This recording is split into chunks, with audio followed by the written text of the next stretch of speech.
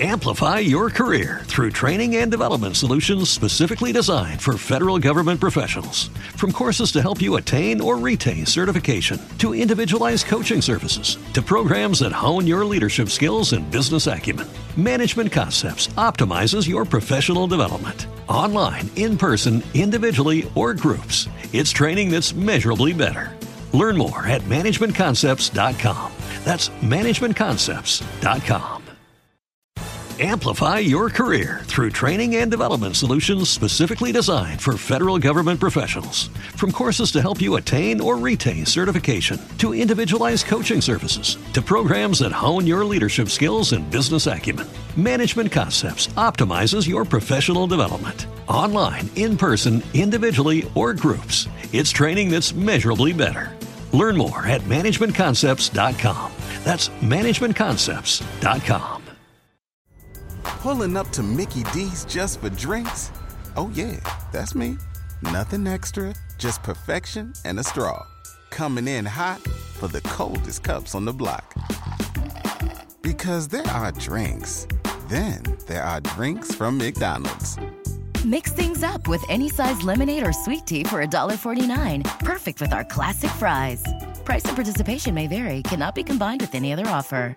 Ba-da-ba-ba-ba. Says, I want to leave this world having created a company or a product that really helps people long after I'm gone, that my kids can see and my grandkids can see.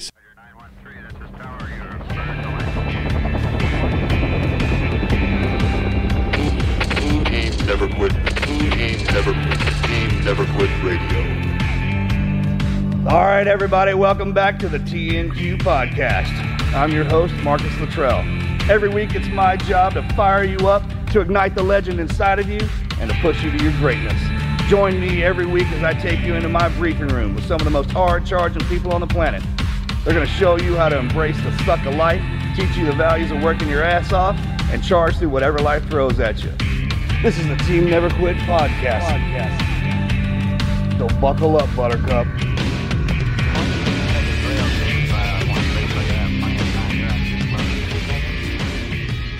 Ladies and gentlemen, welcome back to another episode of the Team Never Quit podcast. As always, thank you guys for listening, watching, and please go hit that like and subscribe button wherever you get your show.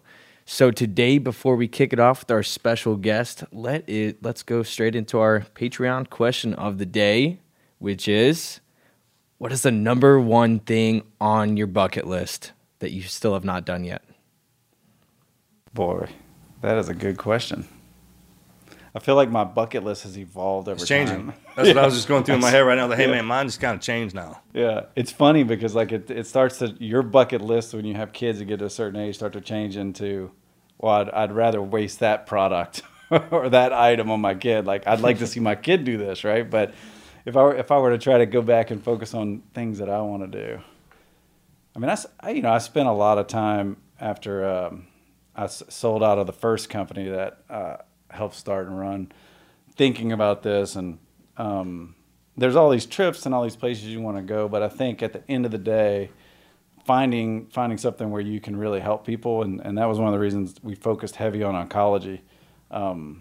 So for me, it was really building a company or a product that could just help a ton of people, which at the end of the day ends up your chance to really grow a company to, epic proportions. But I think that's probably the biggest item on my list, is I want to leave this world having created a company or a product that really helps people long after I'm gone, that my kids can see and my grandkids can see. So that's the number one item on my bucket list, is to find that thing, whatever it is, if it's a drug or a device or a place. It should be a reward in America if you invent something for the country. Mm-hmm. You don't pay, your family didn't pay taxes for 4 generations or something. Yeah. Right?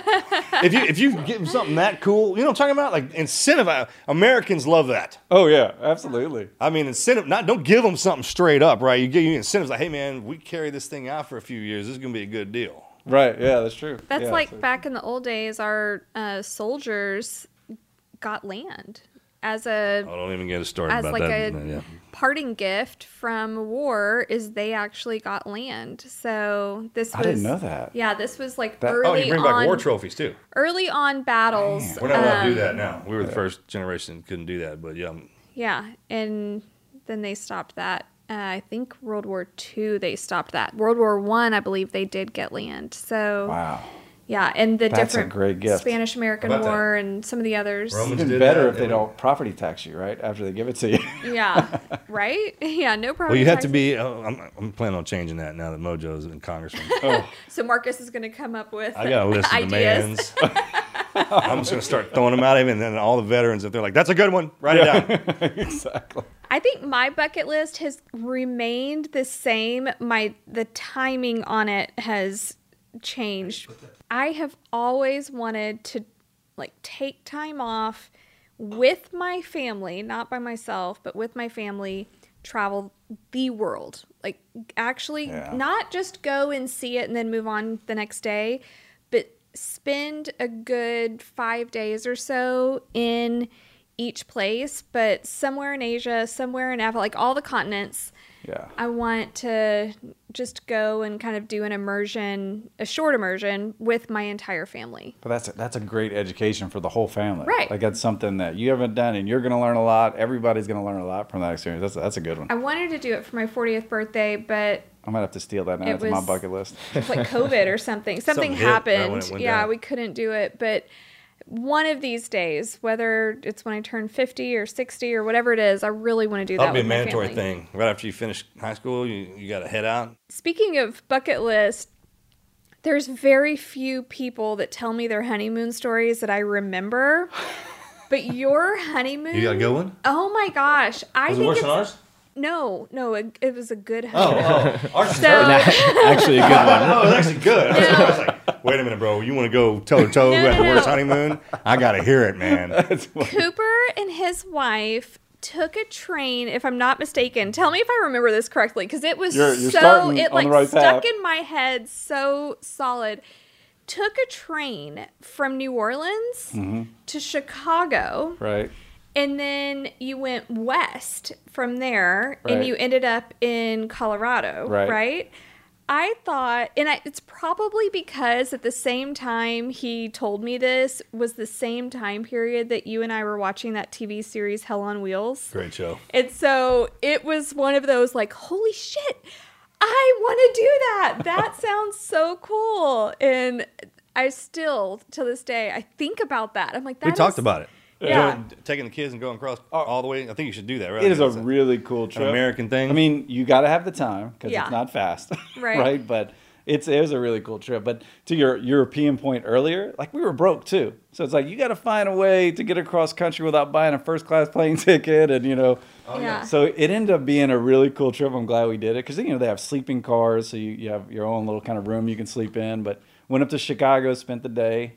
She was a big Bulls fan, so we went and saw some of that stuff. Went to a few museums. Man, who isn't? 12 hours in Chicago. Got back on the train. Didn't have to move our luggage. Back in the same room. Straight to Grand Junction, Colorado. That is so And then- cool. Did you know the back end of that story? I don't. The I just cabin remember story. you. You know the story because you were up there in Bayfield. But so we stayed in a cabin. We got there late at night after we drove a 4x4 all the way down. Little cabin at the end of the road, right on the lake, and we loved it. Beautiful place.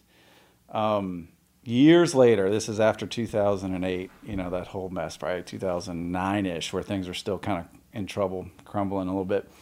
And I get a call from a guy that has some rental properties in Colorado, and he wants to exchange because the board or whatever, whoever's running that group of properties, said things are getting really bad in Colorado, values are dropping, we should swap out and get some Texas property or sell this and buy Texas property. So they reached out because I had a piece of land for sale in Texas.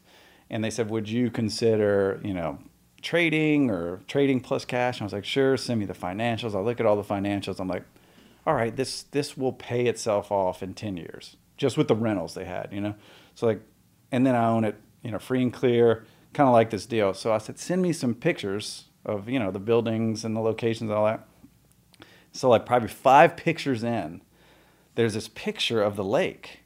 And I'm like, damn, that looks really familiar. The lake picture, right? And all these, wooden cabins, like log cabins, look alike. So you see a log cabin and you saw another one 10 years ago, whether it's the same or not, you don't really notice it. But that picture of the lake, I'm like, man, that tree, the way that's sitting looks real familiar. And I was like, Stacy, grab our honeymoon pictures. And she pulls the pictures out. Sure enough, the only difference with that lake picture is that stump that was right there, my leg was on. And we were standing together and my knee was up on it like Captain Morgan, and I'm like, this is the cabin. One of the cabins in this deal is the cabin we stayed in for our honeymoon. Oh my gosh. And so I was like, you cannot tell them this because they're going to drive the price up on us, but we're going to get this. And so that's how we ended up with those cabins over there, the first cabins. That is so funny. And then bought the property, and that's where we spend the summer now. Oh my gosh. And we kept them for a decade and rented them out. Great. Yeah. I love that. It was a cool spot, but that's the back end of the story. That is so funny. Is the cabin we stayed in after we got off of the train. We ended up buying 10 years later. Oh out my of a gosh. freak thing. Like, you kind of wonder, like, there's somebody up there with puppet strings, right? Right. That's awesome. With a great sense of humor. Yeah, right, exactly. So what's your bucket list, babe? It's changed too. Now I want to see my grandkids. I think that's going to be cool. Oh yeah. You know what I mean? Because we got to do all the stuff. Yeah. Somebody asked me that the other day, like, hey, the wheel of the circles, you came back around. Now what do you want to do? I was like, well, being a father now is great. Mm-hmm. And we talked about this a little bit, everything back into the kids. Because seeing it through their eyes now. We went on vacation the other day, and was I having a great time? Probably not. Because, what dad does, right? When you're on vacation, you got to keep out. But when I started looking at it through their eyes and remembering how much fun we had doing that, it changed for me. Yeah. One of those dad moments we were talking about. I was like, man, I have them all the time now. They're great. I loved our vacation. Hunter, what's your bucket list? Have you seen the Virgin Atlantic flight that will take you up to space? Yeah. That. I want to do that. I think your generation going to change your bucket list, man. Y'all are going to be in space, I think. I think they're going to be... Oh, yeah. I would definitely say. That's going to be The Galactic Empire? Is that what it's called? Yeah, something like that. John? I think that would sounds be familiar. So Where sick. I heard that before. I want to go see every baseball park that there is. Oh, that's a Marcus fun and I one. had Got that a on our few list under a my long time belt, ago. but I need some more. I got to go see them all. There's a bunch of guys. Yeah, said something about that the other day. Yeah, we had that on our list. All right, cool. Okay, great Patreon question. Thank you. So today we have one of our good friends, very special guy, Cooper Collins, CEO of Fortis Biopharma. He also is a managing partner at Venture Funds. He serves on the board for all these different companies. He is a man of many trades. He is definitely a one and only crazy smart man that has made all sorts of medicines and these treatments, and he's a guy that will save your life one day. So, welcome to the show, Cooper. Well, thanks for having me. And every time I hear my intro, I feel like you're talking about somebody else. So, I definitely don't feel that way about myself. But You're it's a been mad a fun scientist, ride. man. Marcus calls you, and I'm pretty sure in his phone you are mad scientist. I don't even think your name is in there. It's just mad scientist. Yeah, I could definitely see that correlation. I'm always trying to find something that nobody else can figure out, and then we try to figure it out. That's what I'm saying. Well, I'm made of spare parts now, too. Right. I was put together by Doc Frankenstein. So if there's something going on I can't figure out, this is the guy I call. Right. So tell us a little bit about where you came from, and then I want to get into all the fun stuff that you have created. So, I was born in New Orleans, moved around a bunch. Dad was a safety and environmental engineer, so that became pretty popular in the 80s and 90s. When you say born in New Orleans, what does that mean? Like you were born down in there? Where are your people from? Are they from the towns, or are they all from New Orleans? So my family was mostly in Algiers and Slidell, so the North Shore and Algiers, which is like the West Bank. And then the rest of my family was in Missouri. So, because I'm married into the Cajun family, man. They're from that cotton. I say Bunkie. Everyone knows that. Yeah. And then to go in there and go deeper through there than Marksville, Cottonport. Bunkie it's hard to go deeper than Bunkie, but that's Bunkie's where we're at. the big. Oh no, man! I thought that was the big town when I rolled in there. It is the big town. It's technically like the city. Well, And to see people's Marksville faces and when you Bunkie. throw that word, I'm like Bunkie, and they're like, "Wow, what were you doing over there?" Yeah. Something like that, right? it almost sounds like the way we'd say, you live in Podunk, whatever. Like, Yeah. it's almost like Yeah, Bunkie I could guess be that's that word. it's a Cajun way of saying out in the country, right? Yeah. That makes sense. I love where my Yeah, we go family's there from. every year. So yeah. Okay. So speaking of Cajuns, my mom's an A-Bear that grew up in Abbeville, right? Yes. So we move around Oklahoma, Texas, Alabama, Mississippi, all over the place, and then Alaska for a minute. So end up doing my last 3 years of high school in Abbeville, in Louisiana. So moved back to be around family. Grandma was really sick, and that was she actually moved in with us. So that was interesting. Speaking of being a grandparent, so parents were real clear with me early on that, like, if you're going to go to college, when you're 18, you're going to college, you're getting a job. But if you're going to college, you're on your own, right? Go figure it out. So it was evident I was going to have to get a scholarship.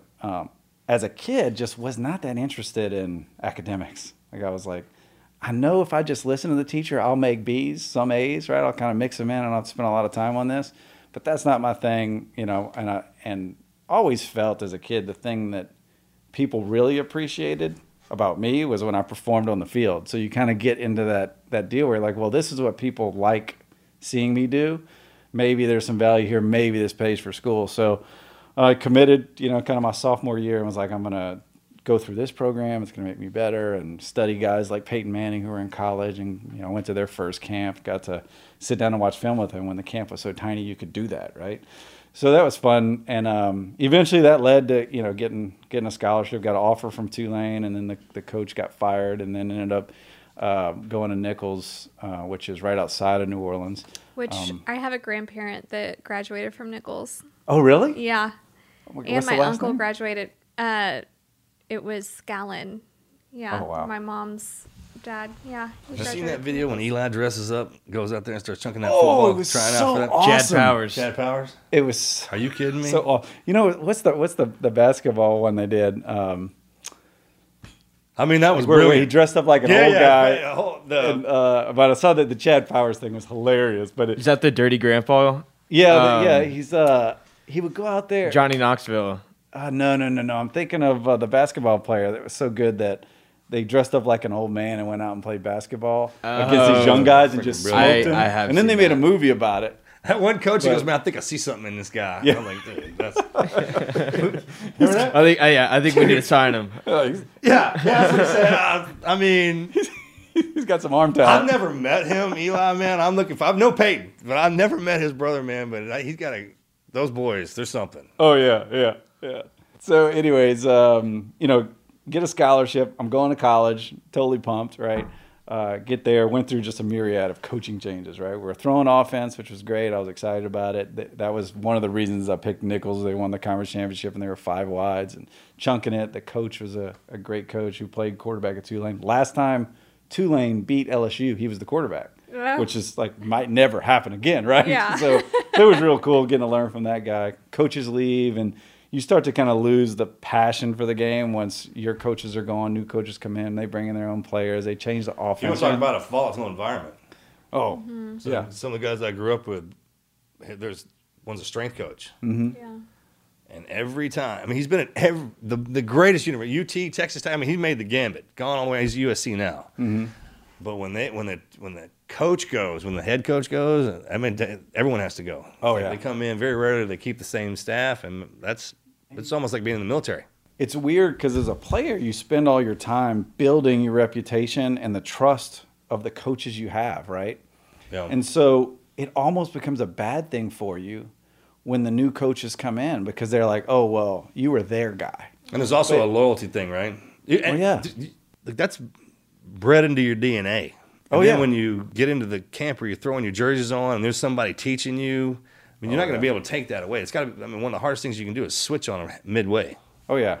Yeah, so that happened 3 times to me in college. And so at some point, you kind of lose the passion for that. And in my mind, it started turning to, all right, the way they've changed, and I really need to start focusing on education, which was the first time in my life I was like, how old this now? Education thing. So that's probably my junior year of college, right? And I realized this is not going to play out the way I want. It's the wrong offense to go to the next level.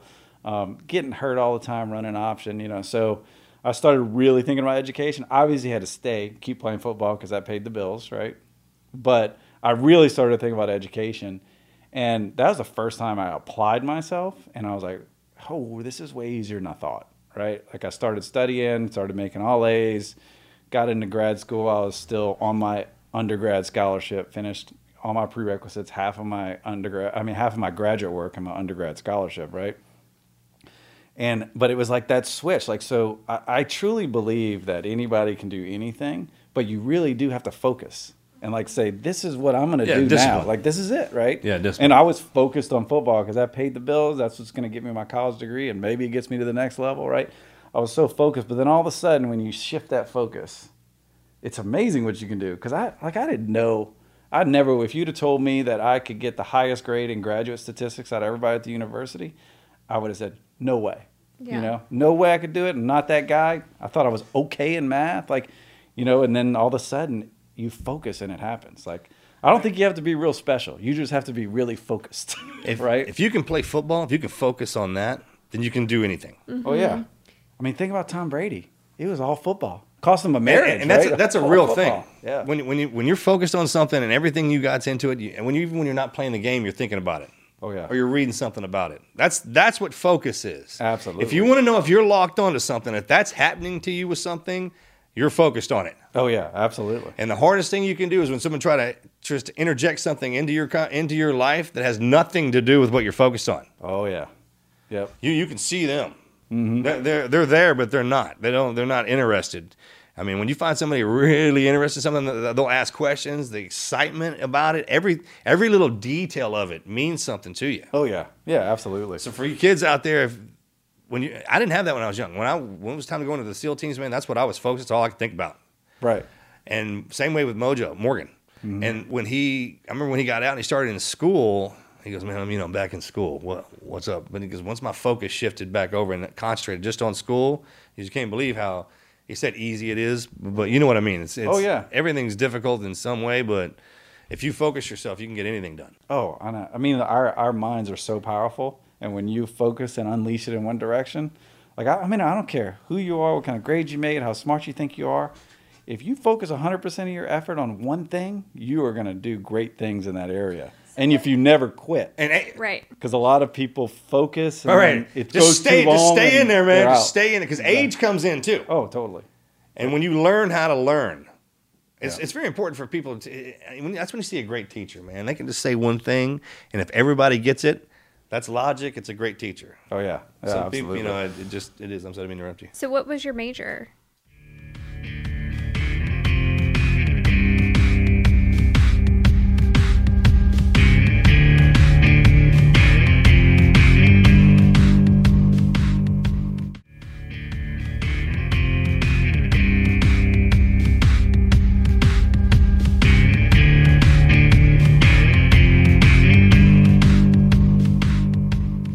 Undergrad was communications with because I was thinking I wanted to be a sports broadcaster because I loved being around sports, right? Communications, and then did minor in business, and then graduate decided to do the master's in business because I started quickly, and also at this point, as I was kind of finishing up undergrad and my scholarship, went to work with the Saints and did some, off-season NFL stuff, and really thought I liked it, but I learned pretty quickly when you've been in a locker room with all these big sweaty guys all the time, and then you go to the NFL, it's just another group of big sweaty guys.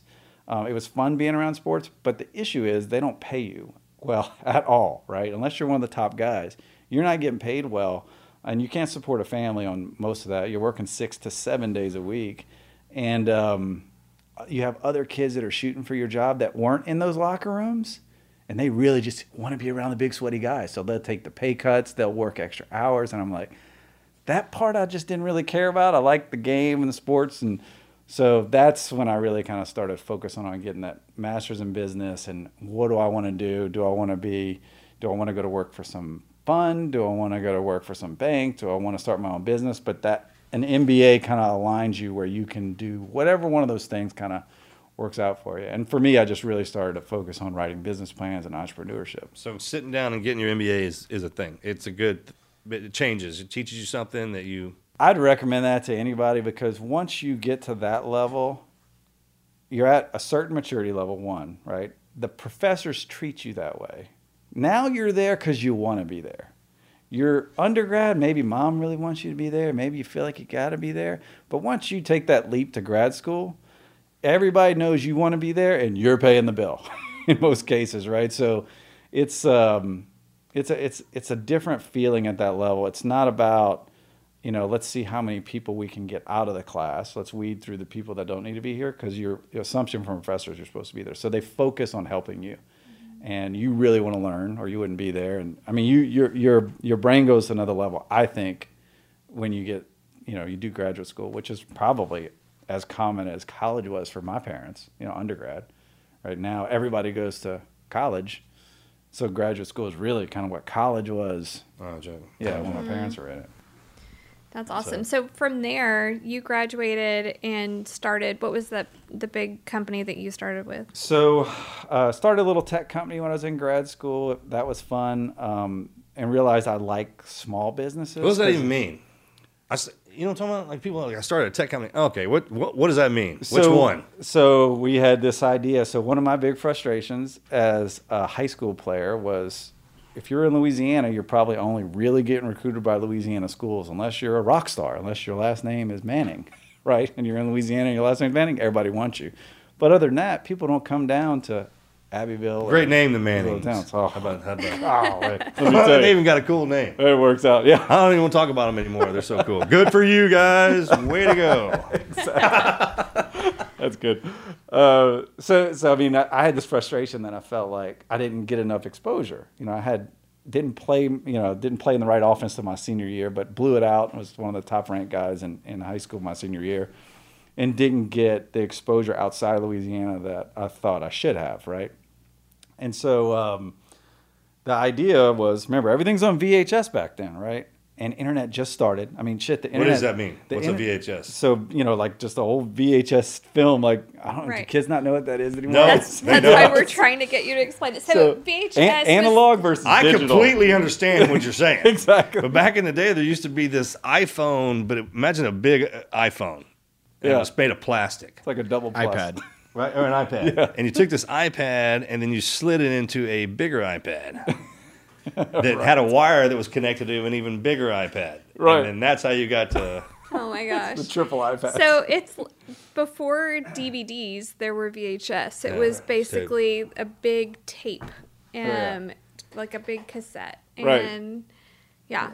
Like when you hear, I think kids don't even that. understand, like when I say watching film, like they think you're just talking about watching TV right, or whatever. And I'm like, no, there used to be a film. An actual film. That looped and before around that, this there thing, was a bigger one. Exactly. So then, you had VHS, which was analog, and then the internet comes out, which is digital. I mean, this was when the internet made noise. We remember that. I tell my kids the internet used to make noise. Had a voice. Oh, yeah. You knew when it was firing up. Yep. Exactly. It sounded like an old car. Yeah, I used to not wonder, like, am I connected? Because you could hear it. You're like, oh, yeah, I heard it connect. There's a few tones down here when every one of us hears it. You know exactly what it is. Oh, yeah. The wedding march, that freaking dial tone that goes with logging on. Right. Oh, yeah, exactly. So anyway, started, had this idea that take your analog film, digitize it, which is a multi-hour, process to digitize an analog tape. For like a 10-minute film would take hours and hours to digitize it and render it and put it online. So then college coaches didn't have to come to the small town Louisiana; they could log in. And what we did is we had them put, their height, weight, like on a video board, so they couldn't lie and cheat about it. We had them, put their grades on there, so they couldn't back then. Right? Yeah. They can do amazing things now. Oh, now I mean, it's unbelievable. You just can have your own Twitter Twitter now you can't account. even watch. Yeah, exactly. Exactly. So the advantage for us is, I had the college kind of scouting book, so I knew who all the recruiting coordinators were in every college because I was playing college ball. And so I'd say, look, here's the deal. You pick 5 colleges that you want to see your film. I'll pick 5 colleges because you might not be as good as you think, which is the case with all of us athletes. We think we're better than we are. And so that I'll pick 5, you pick 5. And then because I had the college recruiting book, I could send an email with a link to their deal, and the coach could open the email, click on it, and watch their video and see their grades, and and hopefully pay a membership to my website, right? What was your website called? It was called athleticprospect.com. So you basically, we talked about this a little before we started recording. You basically were the first huddle. Oh yeah. We were actually way too early. Yeah. Yeah, we were actually way too early because people just couldn't wrap their brain around that being. Something says that the internet and everything got kicked into us, and we got all these toys. Oh, yeah. We just know how powerful it was and what it could do and the capabilities of it. And then we had kids. Mm-hmm. And then they grew up. Now they're in there before we have to set the rules. I don't, we were still playing with the whole thing before we set the rules and guidelines on it. And then they came in and took it to a different level. Oh, totally. So did you have sales? I mean, was it a successful thing? It's funny how much life comes down to who you know and who you've had experiences with. But we decided to launch the company at the National Coaching Convention, which happened to be in New Orleans, so we didn't have to travel. We just drive the 40 miles from campus over there. And that's a God hookup right there, man. Set up a booth, right? So I'm sitting there, and everybody's walking by the booth. I'm like, oh, check this out, Athletic Prospect. Everybody's walking by the booth. Then a guy that coached at Nichols had moved over to University of Florida, and Florida was hot back then, right? And so he's walking by, and he's like, hey, Coop, what are you doing? I'm like, oh, Coach, what's up? And so I'm like, this is what I got. What do you think? And he was like, he said, everybody's a sucker for a free subscription. So tell them first month free, and they pay after that, but take their credit cards, and they're going to forget, and you keep billing them. He said, but they'll use the service once they're, you give it to them for free for a month. And I was like, all right. So we did that, and he signed up. And then what happens is everybody walks by and they see your sign up sheet. Florida's on there. So guess who's got to sign up? LSU. So people started signing up. Right? Yeah. Yep. And then we ended up dishing now you get to a point where there are more coaches than players. Hell, if I'd have known that, man, I'd have wrote a couple of teams on there already. And it's going to have been like, I got, I can fit you in, though. Right, exactly. We got one left. Oh, my gosh. So that ended up being lucky, but unlucky because we didn't have enough players and we have more coaches. So then we ended up dishing it off to another company, and they shelved it. And they just went to name, height, and weight. That they would post that on the internet. No more video. It was too labor intensive, which it was. But today, it's called Twitter. You post your video, you tag the coaches at Stanford or you send it straight to them, right? And so they get tagged. They look at the video. They like you. They come see you. They don't, right? Oh my gosh. So we were just sending it to their whole family. Right. Coach's whole family. Hey, exactly. If you just happen to slide this over to the coach, right? Exactly. Oh my gosh. So right idea, wrong time. But I loved like starting a business, growing it, seeing it. We could make it work and get customers. And then I was pretty quickly after that, the kind of word had spread that we had started a company, did some cool stuff, and a group approached me that actually a guy I played football with. His dad was the chairman of the board, and so. Approached me about maybe between my professors first and then them about maybe helping these guys start this company, or they're starting. And so met with them. They said, hey, look, we need to write business plans. We're trying to grow. You can come and intern with us while you're finishing grad school and then come to work, and we'll see what happens. And I knew at that point I wanted to be a small business guy. I didn't want to be a big business guy, just a number, working my way up for decades, right? So I was like, yeah, let's go for it. What the heck? I'm getting out of graduate school. I don't have a lot of commitments. Just got married, though, but no kids. So I was like, this is the time to take this shot. And if not, I'll go to work for Goldman Sachs. Yeah. Whatever. And so did it. And, we took off right away. Like, we found a little niche in the market, and the company took off. Within 3 years, I was the vice president of the company. In another year, I was the president of the company. And then a year or two after that, I was the CEO when we were taking it public. And all of that was just really, I was one of the few guys that never quit, right? I was one of the few guys that worked all the time. So anyways, I was one of the few people that were kind of really putting down hours, working hard. I would never quit on a project, And so I eventually became the CEO and had a chance to take it public. But there's a funny little never quit story in there. Things were going great, looking like we were going to go public, kind of had its ups and downs. And then one of our drugs, or our main drug, got genericized. What does that mean? Means a generic came out, launched against us, so all our sales go, right? Oh my gosh. Not so bad. We were working on ways to fight through that, but it was going the wrong direction. And then we lost coverage. So we lost insurance coverage. And shareholders started wanting to sell their shares. Board members wanted to get off the board. What are we going to do? And we're kind of on this path to go public. I'm like, racking my brain and could not. I mean, it was depressing, right? So not sleeping, thinking about this thing. How can we fix it? We have this avenue, and then like kind of came up with this idea that maybe we could find products that have coverage that are similar to our products, that don't have generics, but are not doing well in the market, and we could just buy them, right? And then plug those right into our bags and take it off, whatever. And I mean, we were like on the edge. And I found this product line like in the middle of the night, and it was on the list.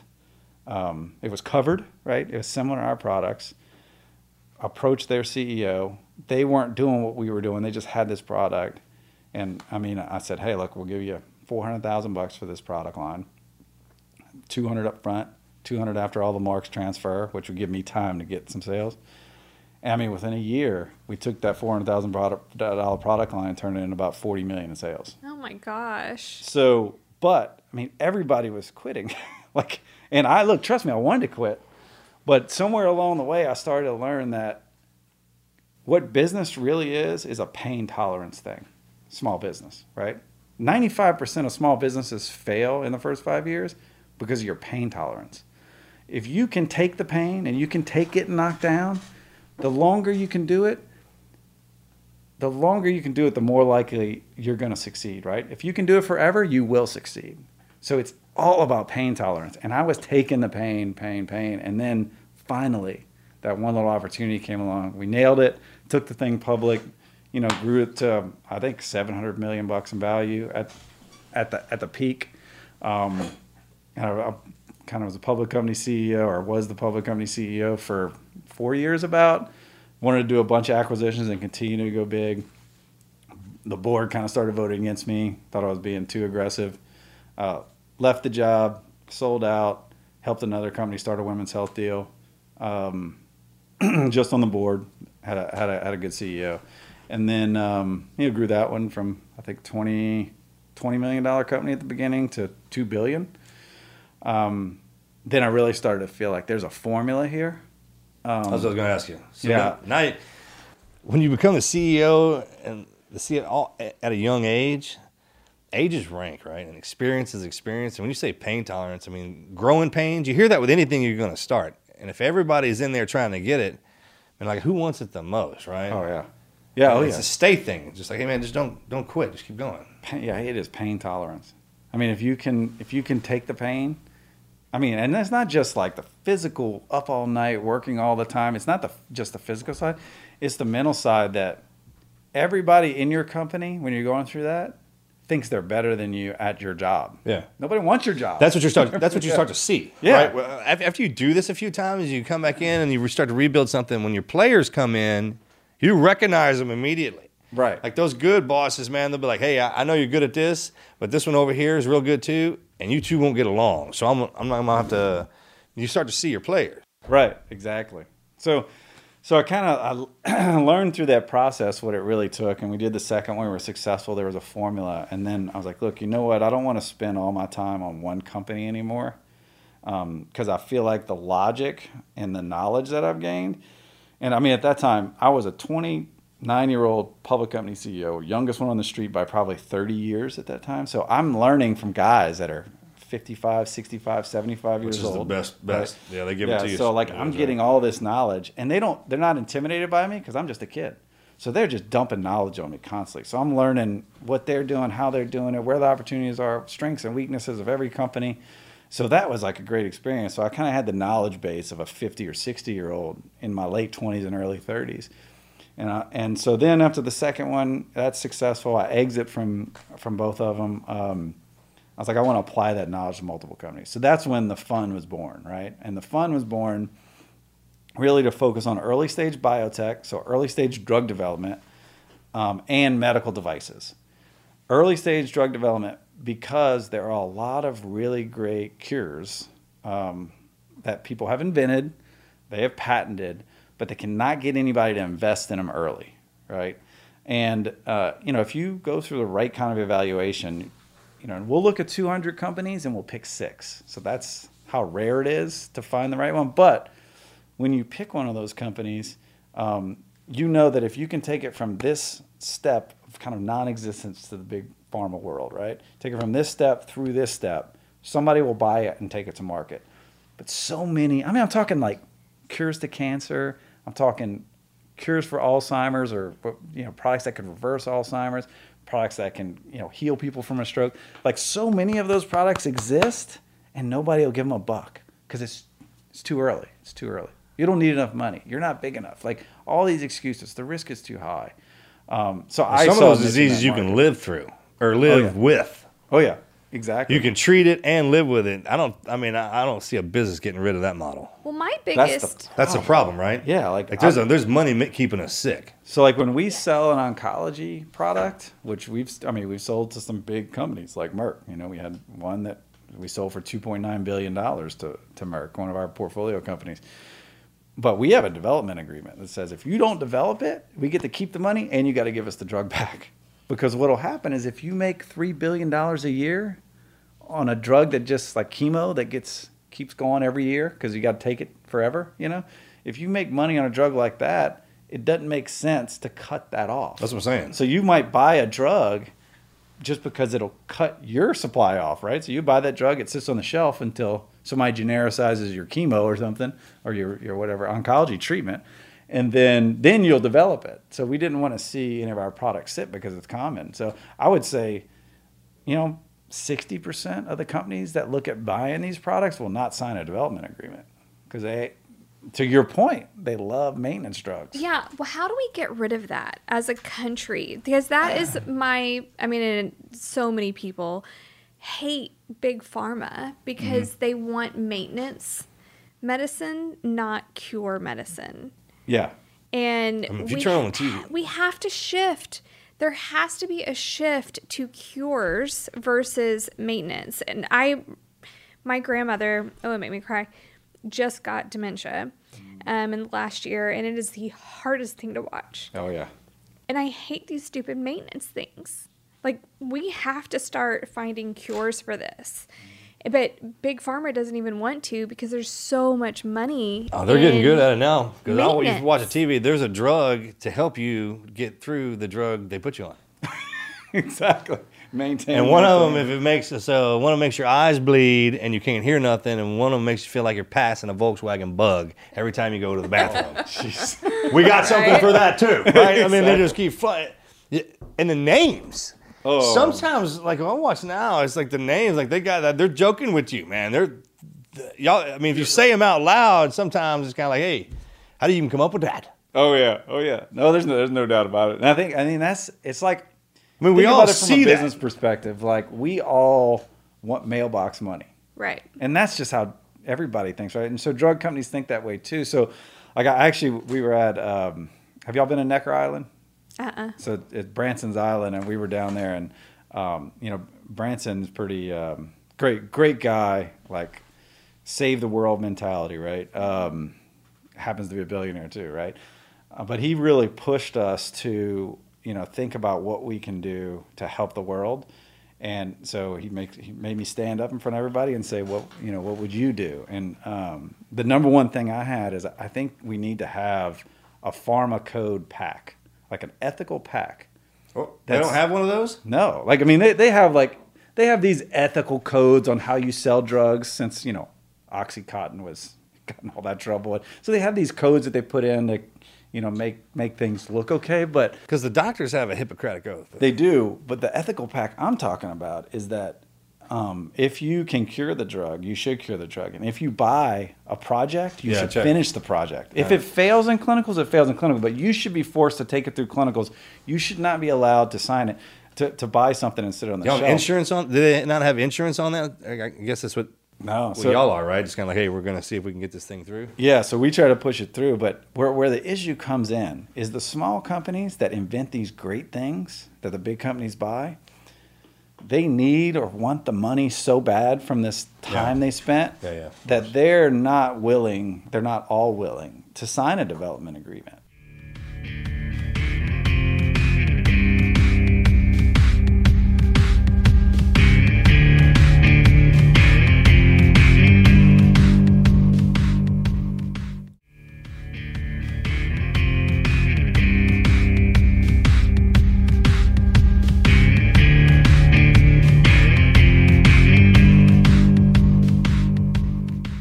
because the money or the situation or whatever is more important than the long term.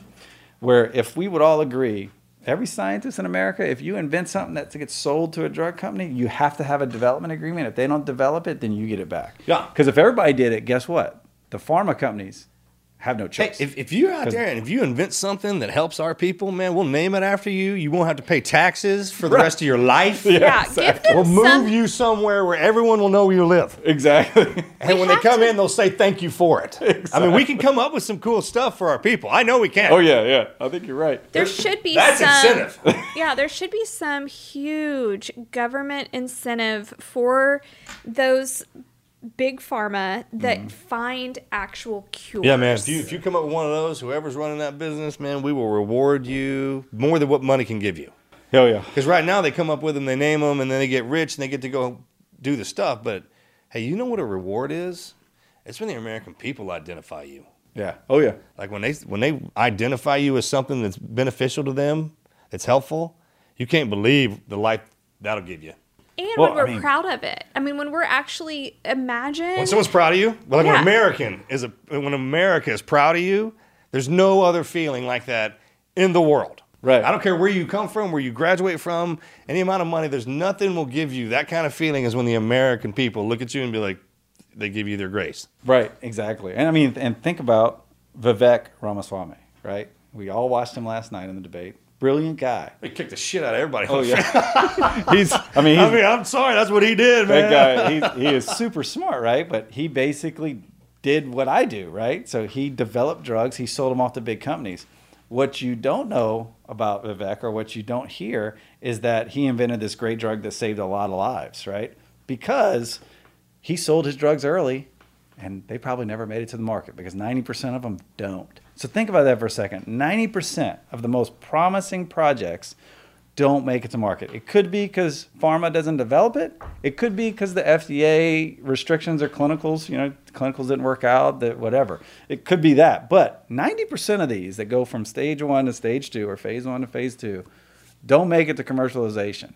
So that guy made a ton of money. He's obviously a brilliant guy, but the market kind of pushed him in a place where it's better to just make money now than it is to get you said earlier, right? The drug on the market that cures Alzheimer's. Right idea, yeah, right? Which we need, and not just Alzheimer's, but there's so all of the oncology stuff. There's so many things, MS, that there are things out there that are very promising. If they're not curing it, it's at least very promising to 70% of patients or studies or whatever. Right.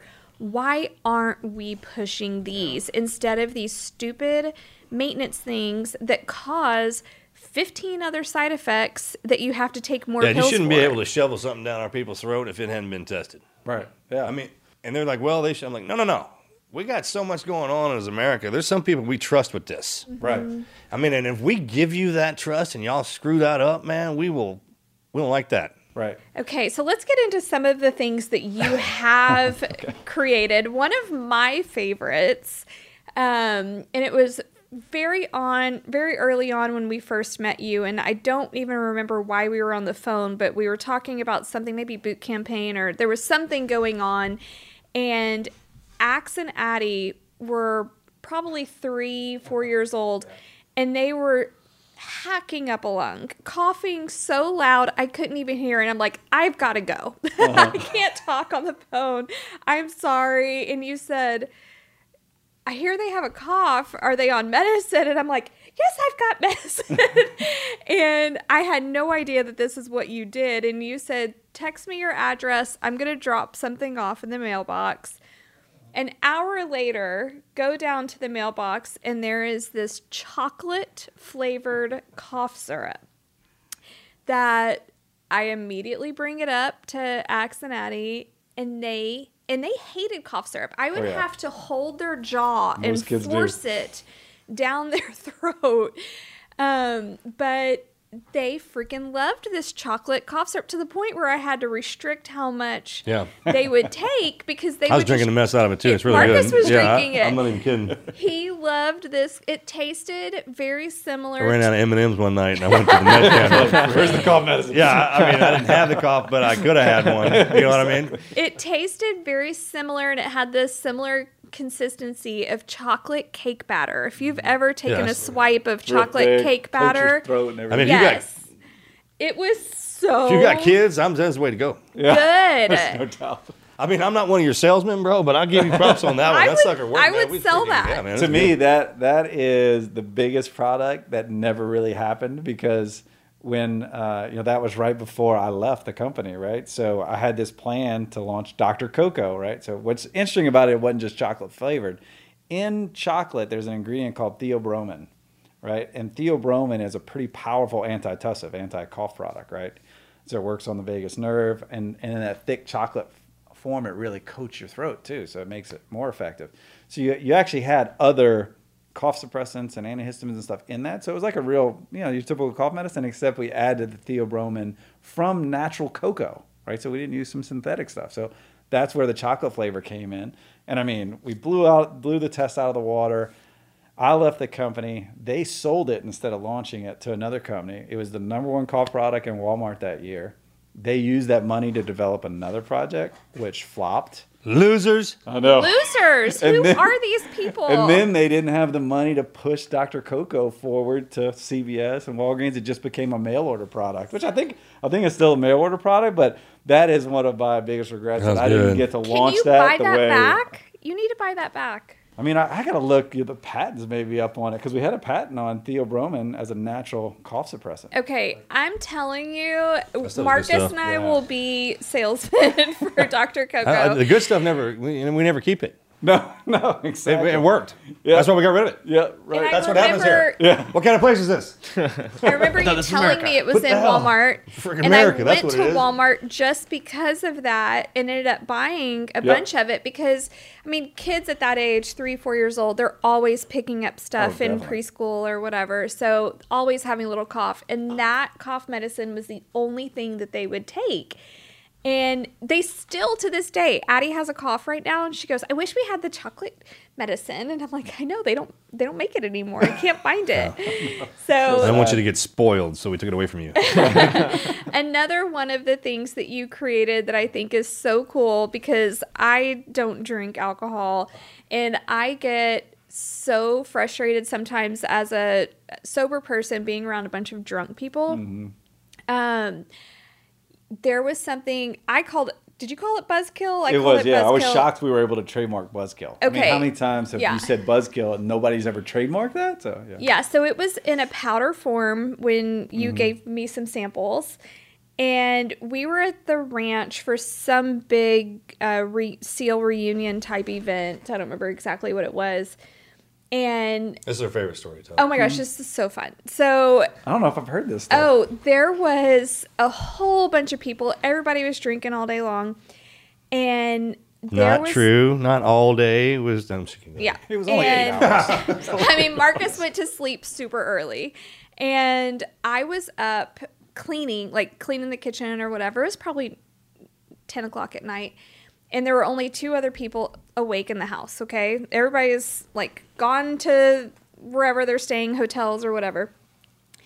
And this stranger, I don't know him, he came as a guest of a guest, and he walks into my kitchen door wasted, and he's like, "Hey, where's the party at?" I'm like, "Not here. Everybody's in bed. You've got to go. I don't know who you are." Well, he asked for a drink, and it clicked in my head. I had some of that buzzkill. So I get club soda and ice and the buzzkill and a little Mio, and I'm like, here's a drink. And he was so wasted he couldn't tell that it wasn't alcohol. Drinks the whole thing. I'm not kidding you. 30 minutes later, it was like a light switch went off in his head, and you could tell he was so embarrassed of where he was. And me and my two other friends that are in the kitchen are just standing there with folded arms looking at him like, you got to go. It's time to go. And he was sober, drove home from that, and I've never seen him since. But I was so proud of this little buzzkill. I made this guy sober up. So it was a powder that you can sober up at the end of the night and leave the party. So I actually, instead of whatever it is when people actually drug your drink, I sobered their drink. Exactly. Reverse. I did the reverse on him. I sobered him up. Yeah. So that was a great product. I mean, I can still remember. I think it was when you drink alcohol, you create something in your body called acetaldehyde, which makes you drunk. And this was just a simple vitamin formula that could reverse the acetaldehyde. And once you do that, you're sober, right? What? Acetaldehyde, I think is how that's what it makes you feel like. Yeah, exactly. So whatever happened with that one? So we launched it during the Super Bowl, and when it was in Houston. A horrible idea. Oh, yeah, let me tell you. So I feel like as a former person who used to drink, that so I definitely wouldn't want to do it in a Super Bowl. Right. So it took I'm just saying. So it took off, even though it was a terrible time to launch it. So it took off, and all of a sudden everybody was hearing about Buzzkill, right? So we were getting a lot of buzz, no pun intended, and we were advertising. We had a clinical study that we had, I think 36 or 38 patients where you actually took their blood, so we could prove that we dropped their blood alcohol level within 20 or 30 minutes, whatever it was, right? And then you also had the breathalyzer test. I think the one we were talking about in the study was the breathalyzer test. So they would take the breathalyzer 30 minutes, and we showed that we dropped it like 0.1, I think, in 20 or 30 minutes. I can't remember the exact number, so don't hold me to that. Well, anyways, we were advertising that, and boy, the FTC came down on us. Oh. And they wanted us to do a bigger study, and I was like, it's like 30-something patients, and so they said we needed to do at least a study with 100 patients, and we were already in the launch phase. So they wanted you to get 100 people drunk. Yeah. And what organization is this? Right. I want to work there. Yeah. So, I mean, we couldn't find anything in any of the codes that said with a vitamin that you had to, do a study at all. We kind of did the study for marketing, and we had 30-something patients that agreed to do it. And so we'd do the breathalyzer deal. So we had the data. It's not like it's one of these things where you're getting placebo effects because we're actually got a breathalyzer. So we know they're dropping more, and you know what the normal numbers are, how long it takes to drop from this, right? So anyway, so we get in a squabble with the FTC, and I'm like, you know what? This is, we built it. Let's just sell it and let somebody else deal with this. So we sold it off to a former president of Coca-Cola. He was relaunching it in 2020. COVID hit. He put it on ice for 2 years. He's just now relaunching it again in the can form. So you know the original formula? Just popping. The guy's got the original formula recipe, right? Yeah, oh yeah. He bought Buzzkill. We got some money up front. We're gonna get some royalties on the back end. But a lot of times, like I'm kind of like, I really like to plant the seed and watch the oak tree start to grow, but I don't like to prune the oak tree. Yeah. I'm like, let's get that thing started. I'll go start. There's a difference between those two people. Yeah. Oh yeah. Yeah. The people who design it and build it and the person who maintains it, that's two different people. Oh, yeah. It starts to get boring when you're talking about 2%, 5%, a lot. It's like, and that's just not, and I know guys that love that. They love like, ooh, if I do this, we get an extra 0.5%. I'm like, that does not interest me, Yeah. And I guess it's just who I am. I like to see big things. I actually, big things, whether they're good or bad. Yeah. Like we either do great things or it fails and we move on and try to do another great thing, right? So, but I like the early stage. So when it became this thing where we were dealing with regulators, and I was like, you know what, I'm going to hand this to a guy or a girl that can do this. And we did. So that ought to be relaunched. I hope it does well, especially with people that do go to Super Bowl and they need to go to work the next morning and they drink a Buzzkill at the end of the day. I feel like Super Bowl should have a day on the back end, too. Oh, yeah. For the fans have a Monday for the fans who lose. Yeah, right? I mean, it's an American thing. Have had a hard day. The team, It's funny you say that because when we were doing the Super Bowl launch, we found out the Monday after Super Bowl is the least productive day in the United States. Oh, my gosh. Of the whole year. I believe that. Because half the people don't show up or they got a hangover. Yeah. So we're like, oh, we can cure the big U.S. problem of Monday after Super Bowl, Oh my It's another one of gosh. those times in our country, you know what everyone's doing. Oh, yeah, exactly. Exactly. That's true. Okay, so what are some of the other things that you've come up with and passed on that you're really proud of? So I think a lot of the things are, we talk about early stage stuff. It's stuff that other people invent and they can't figure out how to get it to market or get it through a study. So a lot of these things I don't invent, but I'd say there's three right now that are, super exciting in our portfolio. Though, one interesting one that's a fun one is Eon Laser, right? So we have Eon, which is a robotic body contouring device, right? So it's got kind of user-assisted artificial intelligence, which is interesting, kind of more autonomous, right? So it can't go off and start lasering your face when we set it on your stomach, but it can develop a treatment plan. So it's a robotic arm that comes out, measures the area, your breathing rate, comes up with a treatment plan, comes back, you hit go, and it just starts sending a laser through your skin and melting your fat, right? So from an aesthetic standpoint, body contouring is growing like crazy. So that one they sold. Any side effects to that? No, I mean some people get something called apoptosis. That's what I'm talking about. Kind of, they all get apoptosis, but in that process, sometimes people get like a little bruise on your fat cell, which feels like a little bump. What they've seen, and it's probably, I don't know, 1 or 2% of the time or something. I don't really know, but that resolves in a couple weeks. So it's just a bump. Where if you do cool sculpting, you can get permanent scarring called PAH.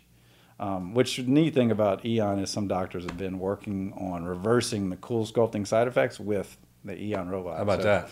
We sold our first 100 units to doctors last year. We're now testing a store concept. So our first store is in the Woodlands. What's it called? Eon Smarter Body Contouring, and it's on Woodlands Parkway right by So Walmart. That's the name of the store? Yep. Eon Smarter Body Contouring is up on the... As far as medicine goes with tech, those two things integrating together. I mean, you kind of think, well, I get that we got the nanomites, the robots, they can do a surgery, get you healed up and out of there so fast. But then if we don't have the robots, you got to still have a human be able to do that, correct? Oh, yeah. Because we can lose the robot. Right, absolutely. Yep. Can't lose the humans. No. So what's interesting, and I've been looking at a lot of things for the next portfolio. They got to be talking about that, right? I think, boy, if you have a lot of dermatologists listening to this, they're not going to be happy. But I think the dermatology space may be the first place to be, the first specialty to be replaced by AI.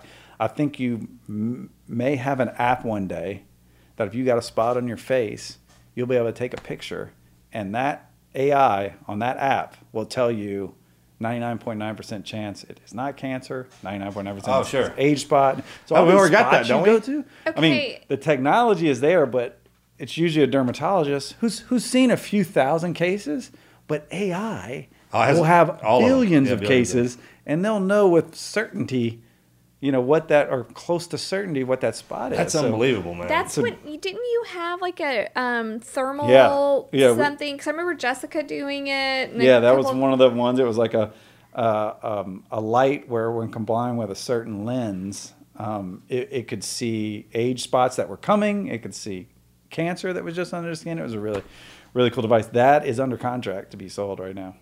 So it looks like. I mean, this Can kind you of stuff drop that we some use. of that stuff off here? Like I feel like we should be a testing lab. It's the same thing that they use for the well, satellites. it only takes me an hour to get it into your mailbox, so you just gotta let me know what you need. Just come drop everything off. Like Here's what I need. Our house should be just a testing ground. part of the testing ground. You just come here and drop it all off, whether it's a chocolate medicine or a thermal age skin deal. But you have the ability to see through my skin. What else can you see through? I mean, this text getting, it's kind of getting a little weird. Still working on that one. Let me know when that comes online, though. I'll be like I said, we can T&E it all day long. All right. I think they got it at the airport. I remember watching, was it Triple X? He's got those with the freaking Oh yeah. binoculars. So do you think at some point you'll ever be able to do an x-ray through your phone? That'd be dangerous, man. Tough. Give somebody the ability to shoot an X-ray through somebody on their phone. Radiation. They do have mini X-rays now that are really safe. That are kind of like if you're going to do a small body part, you could actually have it at home, stick your hand in. Yeah. Well, you said it, though. So if it can pinpoint a cancer cell that's underneath the skin, so if we have the ability to see through it, if you break something, the skin will react. It'll be able to tell the skin. Inflammation. Even if the doctors, if we can't see it, there's something that's happened. Absolutely. That AI would be able to see. Right. Yeah. So it'd be like, yeah, okay, I can understand Okay, that. so what's the other thing? So another one that's really cool. So good backstory. I'll try to make that quick. But MIT. I didn't go there. Engineering guy. Just showing that out to everybody. I'll tell you this. We all should know somebody that went there because it's I do know impressive. somebody who went there. It's pretty impressive what those guys could do. So grandma has a stroke. Years she can't recover. Right. Dies. Really died because of the stroke, even though the stroke didn't kill her. It's like you start limping, then you start falling, then your brain starts to deteriorate because your body's not moving, and it just leads to this terrible path and a very expensive path for patients, families, and insurance companies and Medicare and all that, right? Very, very, most expensive part of your life if you have a stroke ever. So anyways, he was super frustrated. Now, brilliant engineer, right? These are not typically the kind of guys that invent medical devices. They're guys that are in the medical field. This guy was a mechanical engineer. And he really went back and studied when you have that limp from the stroke, because that bad side, right? Why can't anybody fix it? I mean, they had $1 million treadmills that were split belt to try to speed up and slow down on certain legs. But what he learned is the way human beings learn how to walk. Once you're injured after you've learned how to walk, you will always rely on the good side. You will always compensate once that injury happens. But when you learn how to walk as a baby, you have 2 bad legs. So you don't compensate. Both those legs get better together. Like you got a limp. So contrary to what most people that were working on stroke devices or therapy devices for this case, they always focused on the bad leg. He focused on the good leg. And so he said, the way human beings learn how to walk, I need to make the good leg bad. So he invented the shoe that goes on your good leg that has these oblong wheels, kind of like a funky roller skate, and then a platform that goes on the bad leg. And what he would do is he could not program it, but change the gears to where I can make your good leg worse than your bad leg. So then your brain is like, damn, this leg is messed up. I got to start using this leg more. And then within a week, that leg got better. Then you adjust the gears. Yeah. Isn't that what they do with the eyes? Like if you have a bad eye, they cover the good eye? Oh, yeah. Like on kids? Or don't they do that? Force that, yeah, they do. To force that, the eye to actually work? Yeah. They use a lot of different things. So it was kind of a novel thing in stroke. So in the clinical study, when they did this, patients that had gone 6 and 7 years and they couldn't get better because the stroke recovery programs just were not there and they had kind of given up, they would go weeks or months on this shoe and they were 100% recovered. Right. Yeah, and what was crazy is they started hooking up sensors. This is the coolest part of that company. It's named Moterum Technology is the name of that company. So the coolest part about that company is they started putting sensors on their feet, and then they tied it to an app. So, and then put it on social, right? So now your grandma gets this shoe. She just had a stroke. You will get an alert that says, Grandma needs to do 100 steps today, and she hasn't.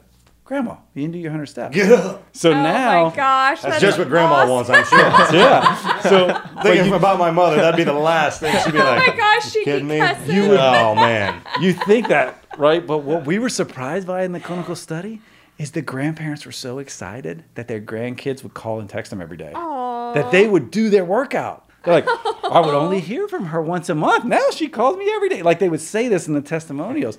So not just would their stroke, symptoms go away, but now cognitive function improved. Yeah. They're moving more. They got people They're around, walking better. Talking. They feel support from their family. All these things that when you have a stroke, it's kind of like, oh, Mood damn, elevation. I want to bring grandma, Yeah. but it's so hard to pick her up and bring her. She's got that leg issue, So that became a thing where now the company is not just a stroke company, it's a neural health company. Wow. And technology, and it's got sensors and it's interconnected. And you can reduce the cost of the stroke to the system by maybe 90%. So now you can save everybody money, Medicare, insurance, the individual that pays on their own, and they get better. Oh Instead my gosh. of beginning the route to die, like the beginning of that route, right?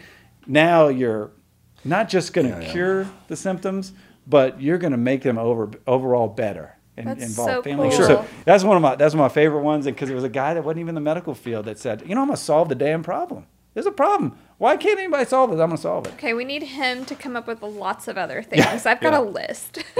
We should put the problems up. There should be a place you can go to, like for every redneck, plumber, anybody, anything, because they're the ones that solve the problems. Oh, man, that's easy, man. You just do this. It's kind of like, you gotta fix that. Yeah, exactly. I think you'll have robotics will probably start assisting, will start assisting that kind of stuff. But aesthetics is the easy place for robotics. I mean, we put you on this laser in 20 minutes, you lose 6 millimeters of fat. So you think about the aid of software in robotics, it eliminates a surgery. It eliminates liposuction because you go in once a month and just 6 millimeters, 6 millimeters, 6 millimeters. Have you done it?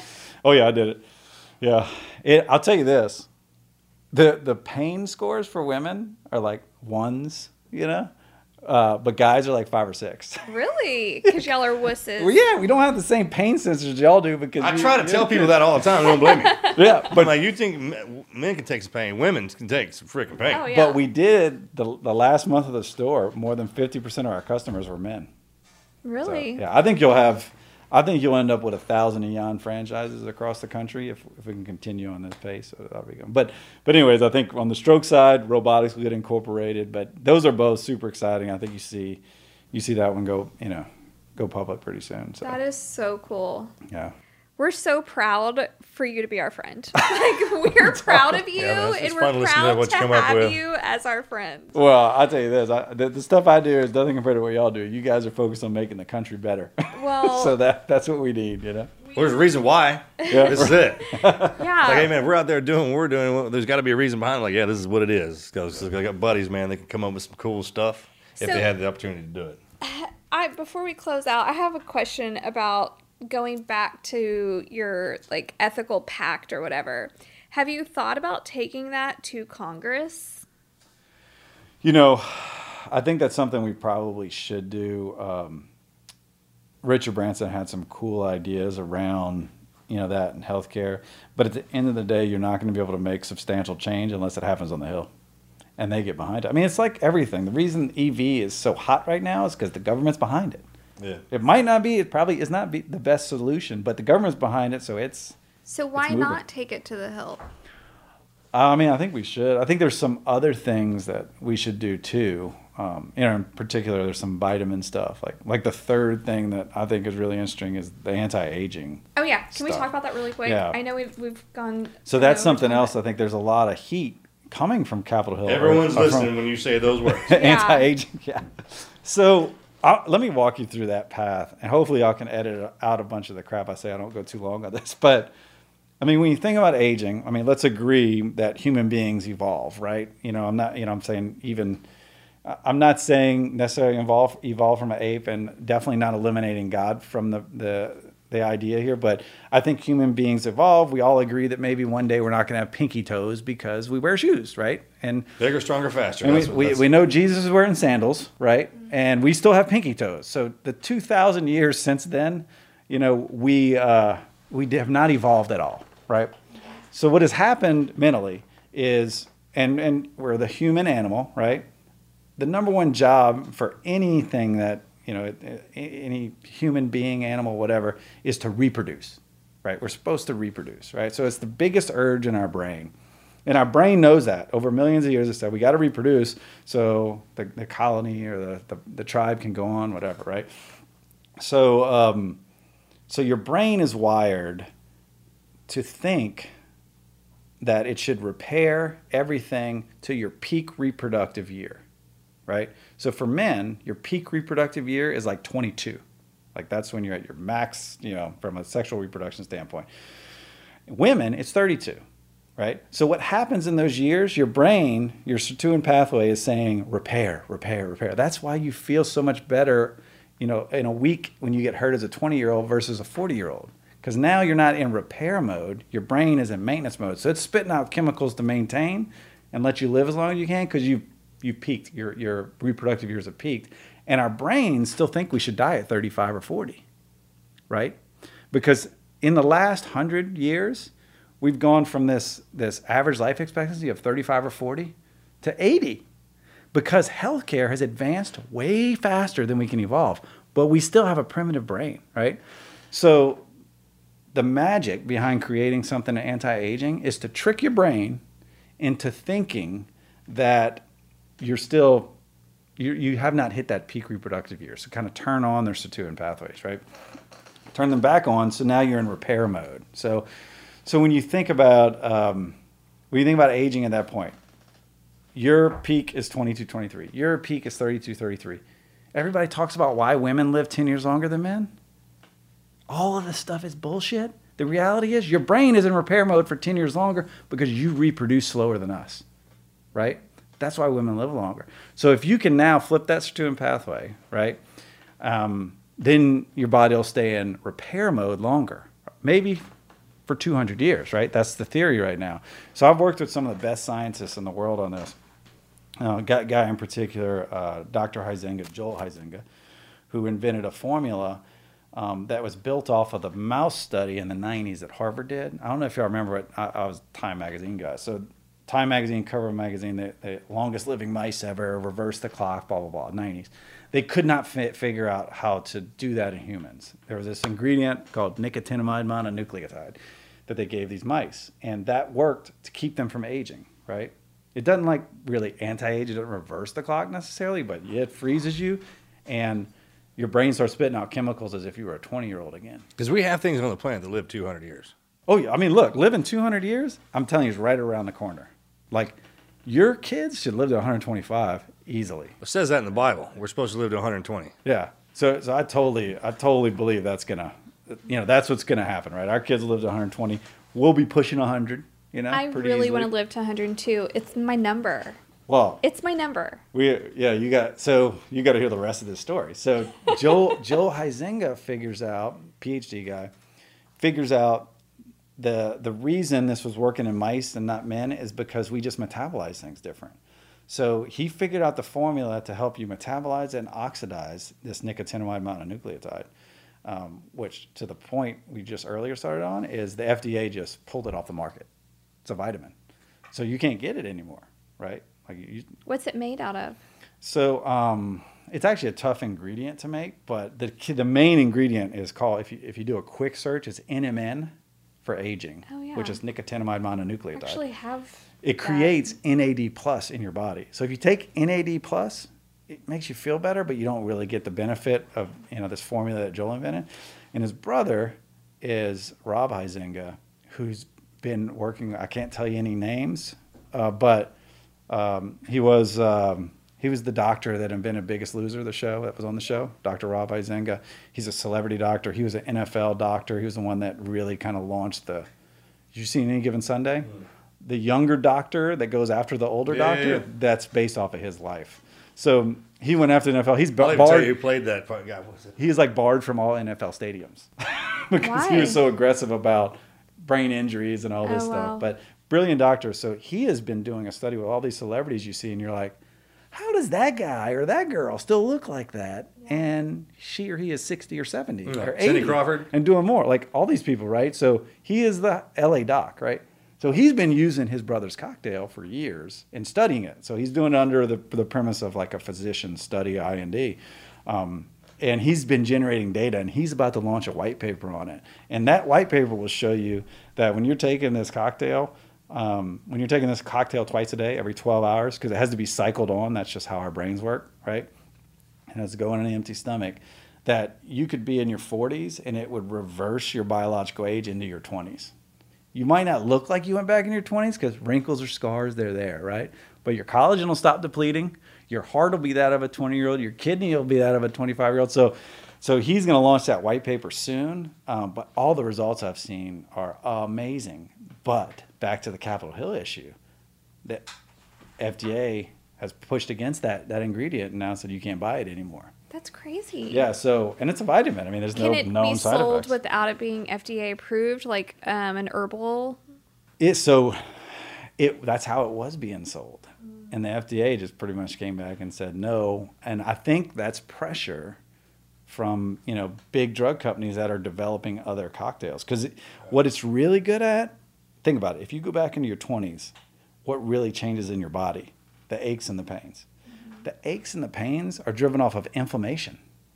right? Yeah, inflammation is such a huge thing. So what do you think? Where do you think Big Pharma makes a ton of money?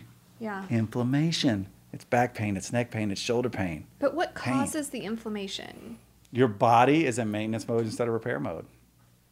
So once your brain switches back and goes into repair mode, you have inflammation for a week instead of 6 months.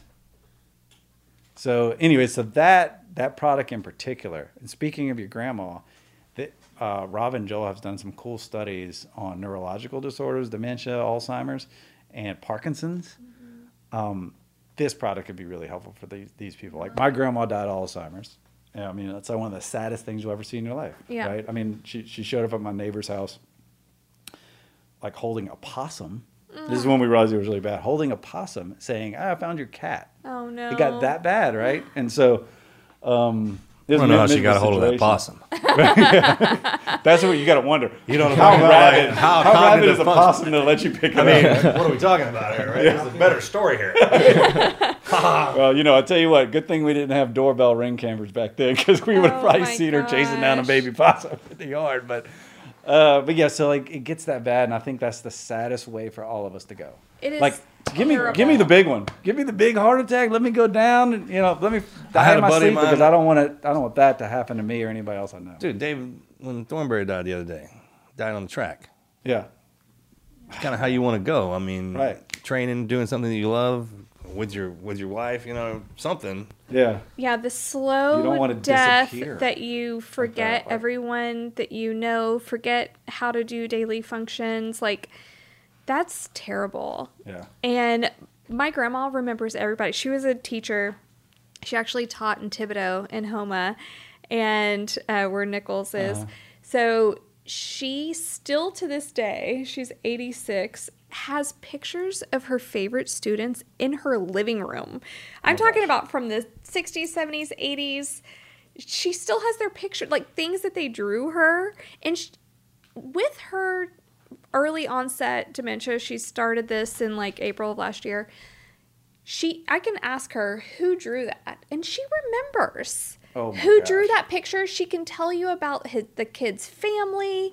She knows everything about them. Awesome. But she just repeated the same damn thing 15 times, or the same question. It's short-term. This short-term memory that she just cannot hold on to, and it drives people crazy to where they don't want to talk to her. Yeah. And that makes me so incredibly sad, because she's such a loving person.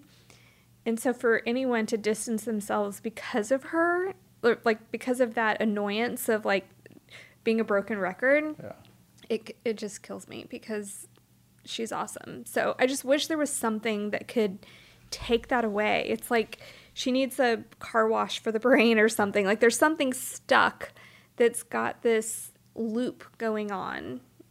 I mean, I'll tell you, since we're talking about Big Pharma, I'll say something, really positive, that they have spent $1 trillion trying to solve Alzheimer's and failed. Like, it's the worst category. Do you think that, though? Or do you think that they're shelving things that are curing? I mean, I know that they have failed, but it has become such like a golden goose, right? That if you can figure out Alzheimer's, so many people are getting old that they are taking it really serious. Eli Lilly, who also has the new weight loss drug that's just killing it, is really close on an Alzheimer's drug. And I think they'll get that right. Now, for you and me, for us, we need, we need the vitamin cocktail that prevents us from ever getting it. Mm-hmm. Right? We need that anti-aging cocktail. Yeah, so can't be in here forever. You should. So I'll give you his website. Now remember, this guy's a brilliant scientist, right? So the website does not look like anything Hunter or any of you guys can make. It's not fancy. It's not a marketing site. It's a lot of science stuff and a lot of boring videos that make a lot of sense. But it's Egaceuticals, or egaceutical.com, but age backwards, EGA Ceuticals. But an anagram. Yeah, his name. See what he did there. Uh-huh. But you can go read. You can go read all about it and keep an eye on it, because I think once they really start to commercialize after his brother's white paper comes out, and you're talking about big brain people, right? Like Rob was, Harvard MD, all that stuff.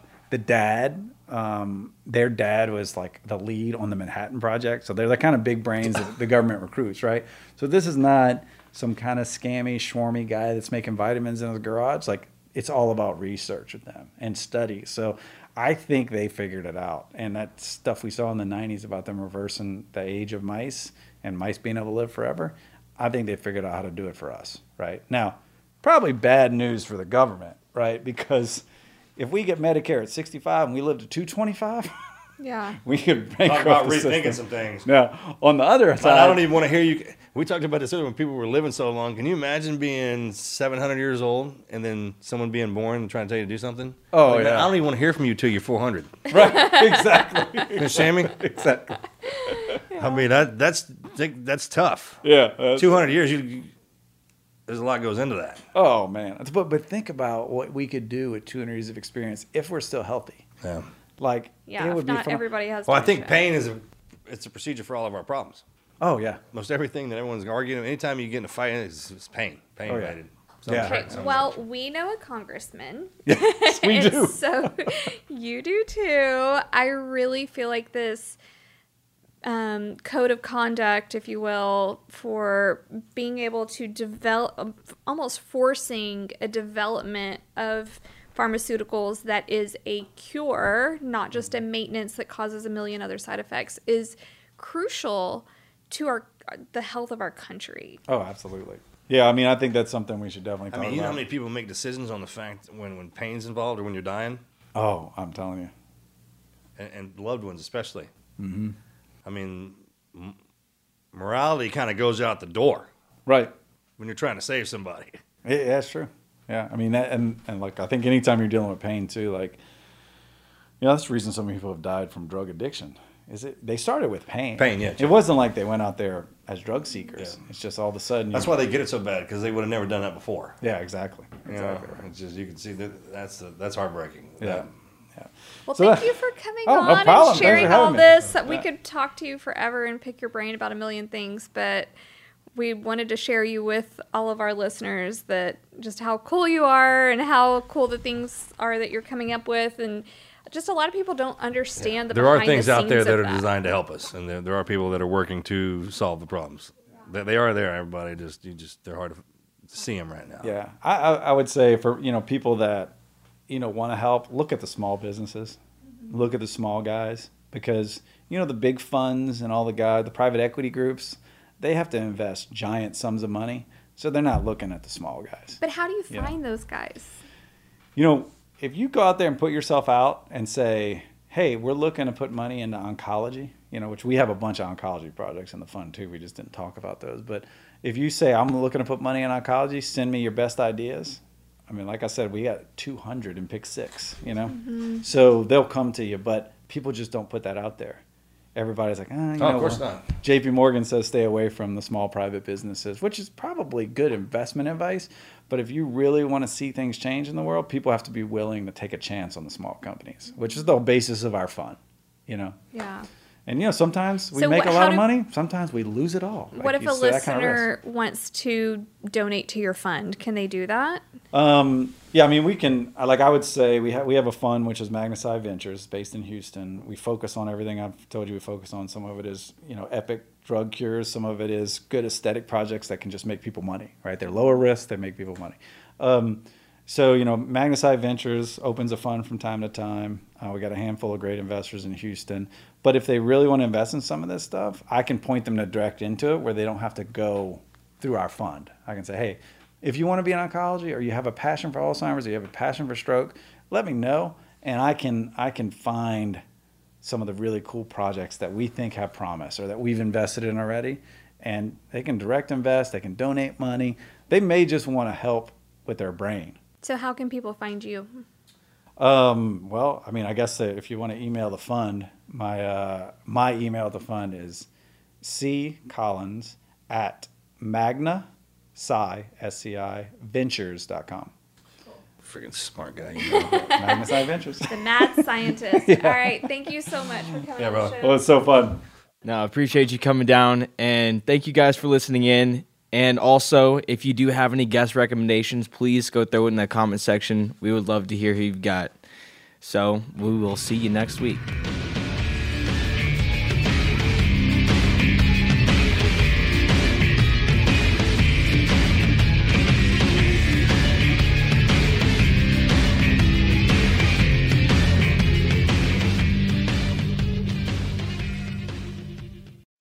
Amplify your career through training and development solutions specifically designed for federal government professionals. From courses to help you attain or retain certification, to individualized coaching services, to programs that hone your leadership skills and business acumen, Management Concepts optimizes your professional development. Online, in person, individually, or groups, it's training that's measurably better. Learn more at managementconcepts.com. That's managementconcepts.com. Amplify your career through training and development solutions specifically designed for federal government professionals. From courses to help you attain or retain certification, to individualized coaching services, to programs that hone your leadership skills and business acumen, Management Concepts optimizes your professional development. Online, in person, individually, or groups, it's training that's measurably better. Learn more at managementconcepts.com. That's managementconcepts.com. Amplify your career through training and development solutions specifically designed for federal government professionals. From courses to help you attain or retain certification, to individualized coaching services, to programs that hone your leadership skills and business acumen, Management Concepts optimizes your professional development. Online, in person, individually, or groups, it's training that's measurably better. Learn more at managementconcepts.com. That's managementconcepts.com. Amplify your career through training and development solutions specifically designed for federal government professionals. From courses to help you attain or retain certification, to individualized coaching services, to programs that hone your leadership skills and business acumen, Management Concepts optimizes your professional development. Online, in person, individually, or groups, it's training that's measurably better. Learn more at managementconcepts.com. That's managementconcepts.com. Amplify your career through training and development solutions specifically designed for federal government professionals. From courses to help you attain or retain certification, to individualized coaching services, to programs that hone your leadership skills and business acumen, Management Concepts optimizes your professional development. Online, in person, individually, or groups, it's training that's measurably better. Learn more at managementconcepts.com. That's managementconcepts.com.